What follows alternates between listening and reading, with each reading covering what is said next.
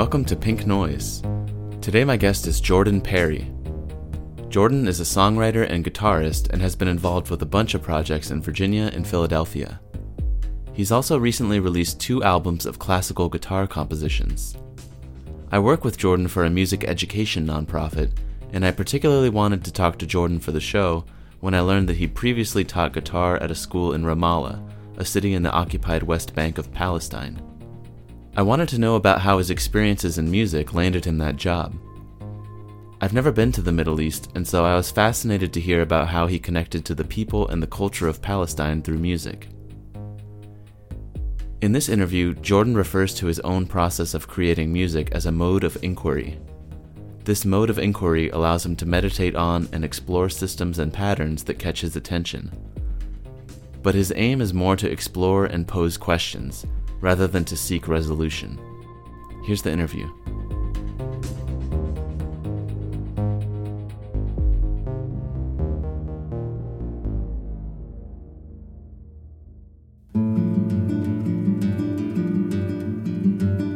I'm Jordan Perry. Hi. There was a piece on my first album that I wrote while sitting in my apartment when I lived for a couple years in the occupied West Bank in Palestine. And I don't know that I could put my finger exactly on the thing that I was thinking about at the time of writing it, but I definitely remember where I was sitting when I was writing it and what I was looking at. And I was sitting at the window of my apartment looking out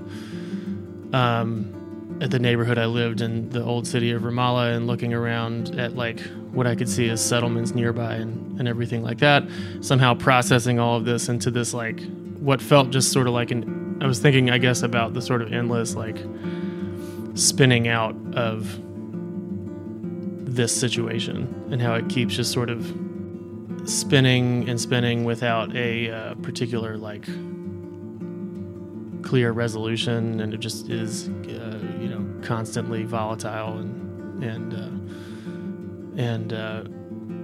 kind of tight. And so there's one piece called Crime Times on my first album that I guess you could kind of say maybe had that intention first, but it was really more me sitting meditating on a place where I was and what I was looking at and just playing along with my own mind, I guess. Yeah. It's at once very normal and very not normal at the same time. I mean, the occupation of Palestine is very clear to your eyes when you're there. But also, people are going about their lives, And so, I remember I was probably watching like my neighbor's kids playing out on the street and coming and going from the grocery store, which was right nearby. We were kind of in this little like not high rise, like 5 stories apartment building that, if you can imagine, was in a series of similar buildings kind of on like a terraced hill. And right in that neighborhood it was great. It was like everything you needed, There's a bread maker, and there's a butcher and a produce shop, a couple restaurants, and then the school where I was working. And one thing that is somehow not assumed to be there by people who haven't been to Palestine or a similar location is the banality of life, people just doing their stuff and like going and buying toilet paper and like all of that. At the same time, you're seeing like graffiti and murals of both current and old that have been used both as kind of like documentation of certain aspects of like there's one specific one that I'm thinking of that's like clearly an incarcerated person with a rainbow behind him, and then there's lots of tags in Arabic which mean all kinds of different things. In some cases they were actually used as like almost like PSAs when communications have been shut down in the past and stuff like that. Like, this is going on this day or whatever. But also, political slogans and things like that.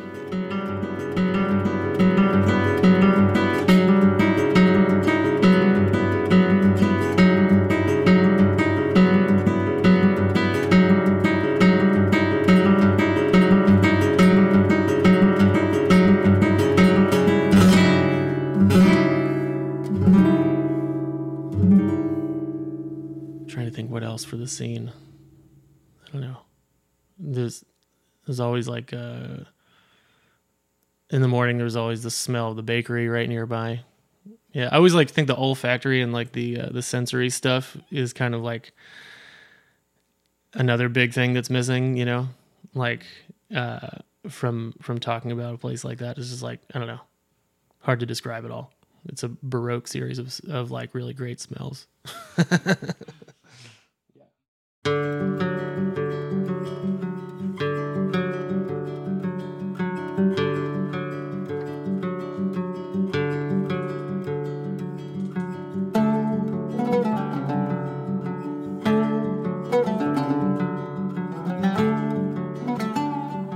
I wrote a couple of pieces for oud and guitar, and did had like a duo with my friend Dimitri Michaelis, who's actually a Greek oud player, but married to a Palestinian, and he'd lived there for a very long time, and they've since relocated to Athens. I first kind of knew his musical practice through Arabic oud playing, and that was something he was just really great at. There's a lot of kind of crossover too, historically, between, like, as he would call it, like Byzantine music, and the evolution of Arabic music. So there's he had really fun, long conversations explaining that. But he and I did a duo together, oud and guitar duo, and arranged and wrote a lot of music.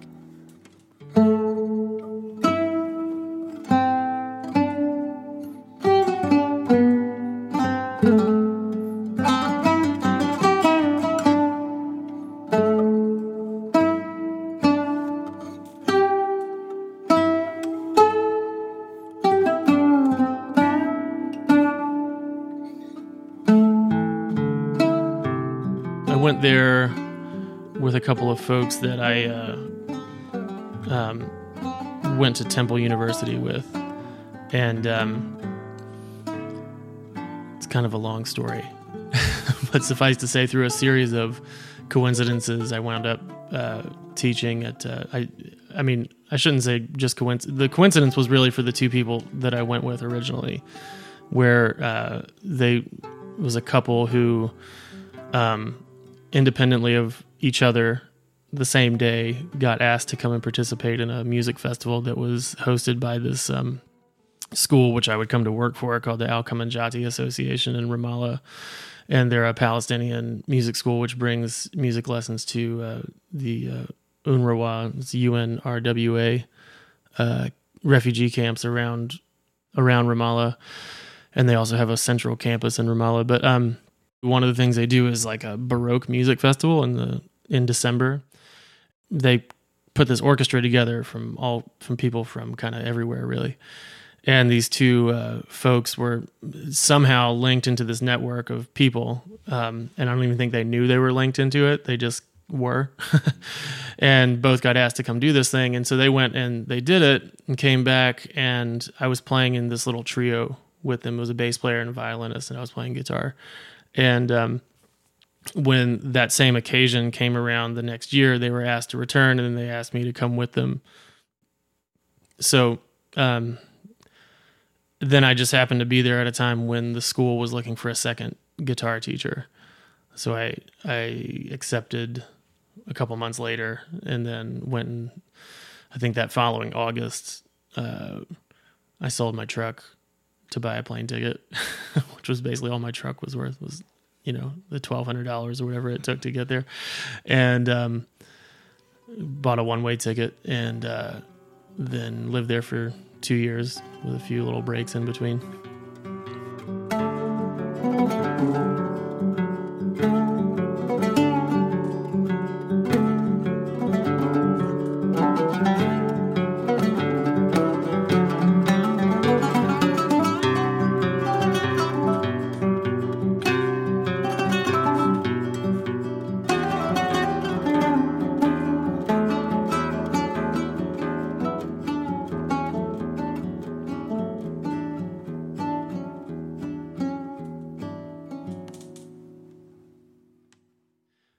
mean, ostensibly I was there teaching guitar for Alchem and Jati, and I had a bunch of really awesome students and doing just kind of like real basic guitar skills, which is like a really big instrument there. So it in no way was like any sort of a novelty, you know. It was just a really regular part of like the instrumental vocabulary there, I guess. But through that, you know, like I got turned on to a lot of music from my colleagues who were mostly Palestinian, and also my students. And then, so I had an opportunity both to like get, you know, a really, I think, in-depth introduction to many different facets of Arabic music, both like Arabic hip hop, and what you would call kind of the golden age of like Arabic classical, or in some cases like Arabic pop music and all of this, and learned a lot about the place I was living and how it came to be in where it is now politically and socially.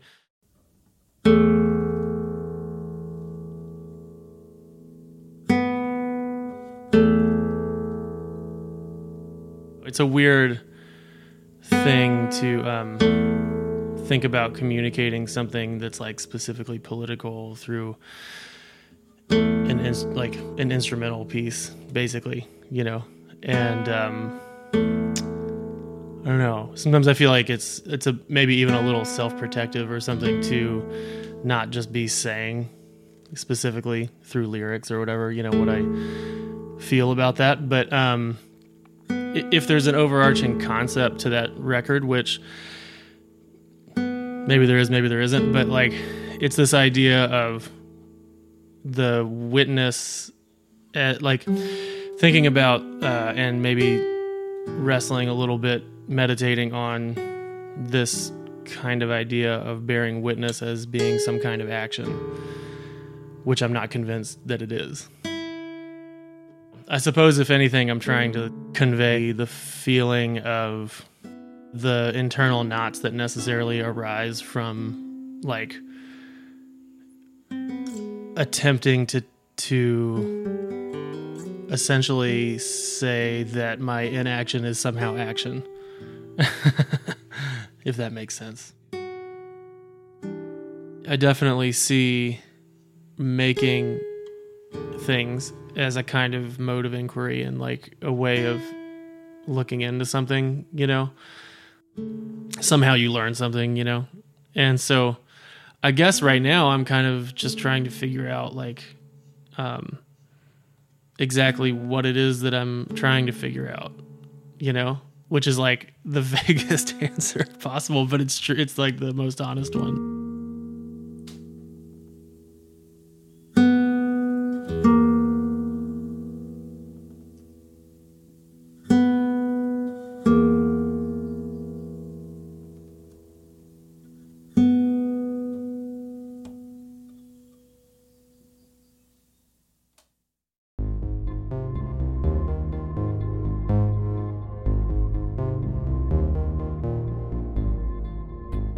And that's my interview with Jordan Perry.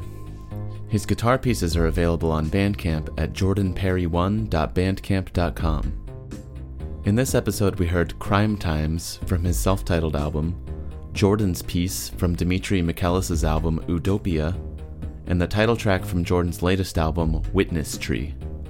Jordan hosts a radio broadcast called World Turning that presents music from a broad variety of time and places. It airs live here in Charlottesville on WTJU on Fridays from 12 to 2 p.m., and you can find the most recent episode of World Turning no matter where you are at WTJU.net. I'll post all these links on the show page, pinknoisepod.com. I want to thank Jordan for talking to me and for sharing his music. If you're new to Pink Noise, you can check out previous episodes by subscribing to the show in your podcast app, or visit pinknoisepod.com to find links to support the show. If you like what you heard, please write a review, or just tell that friend of yours who loves podcasts about this show. Thanks for listening.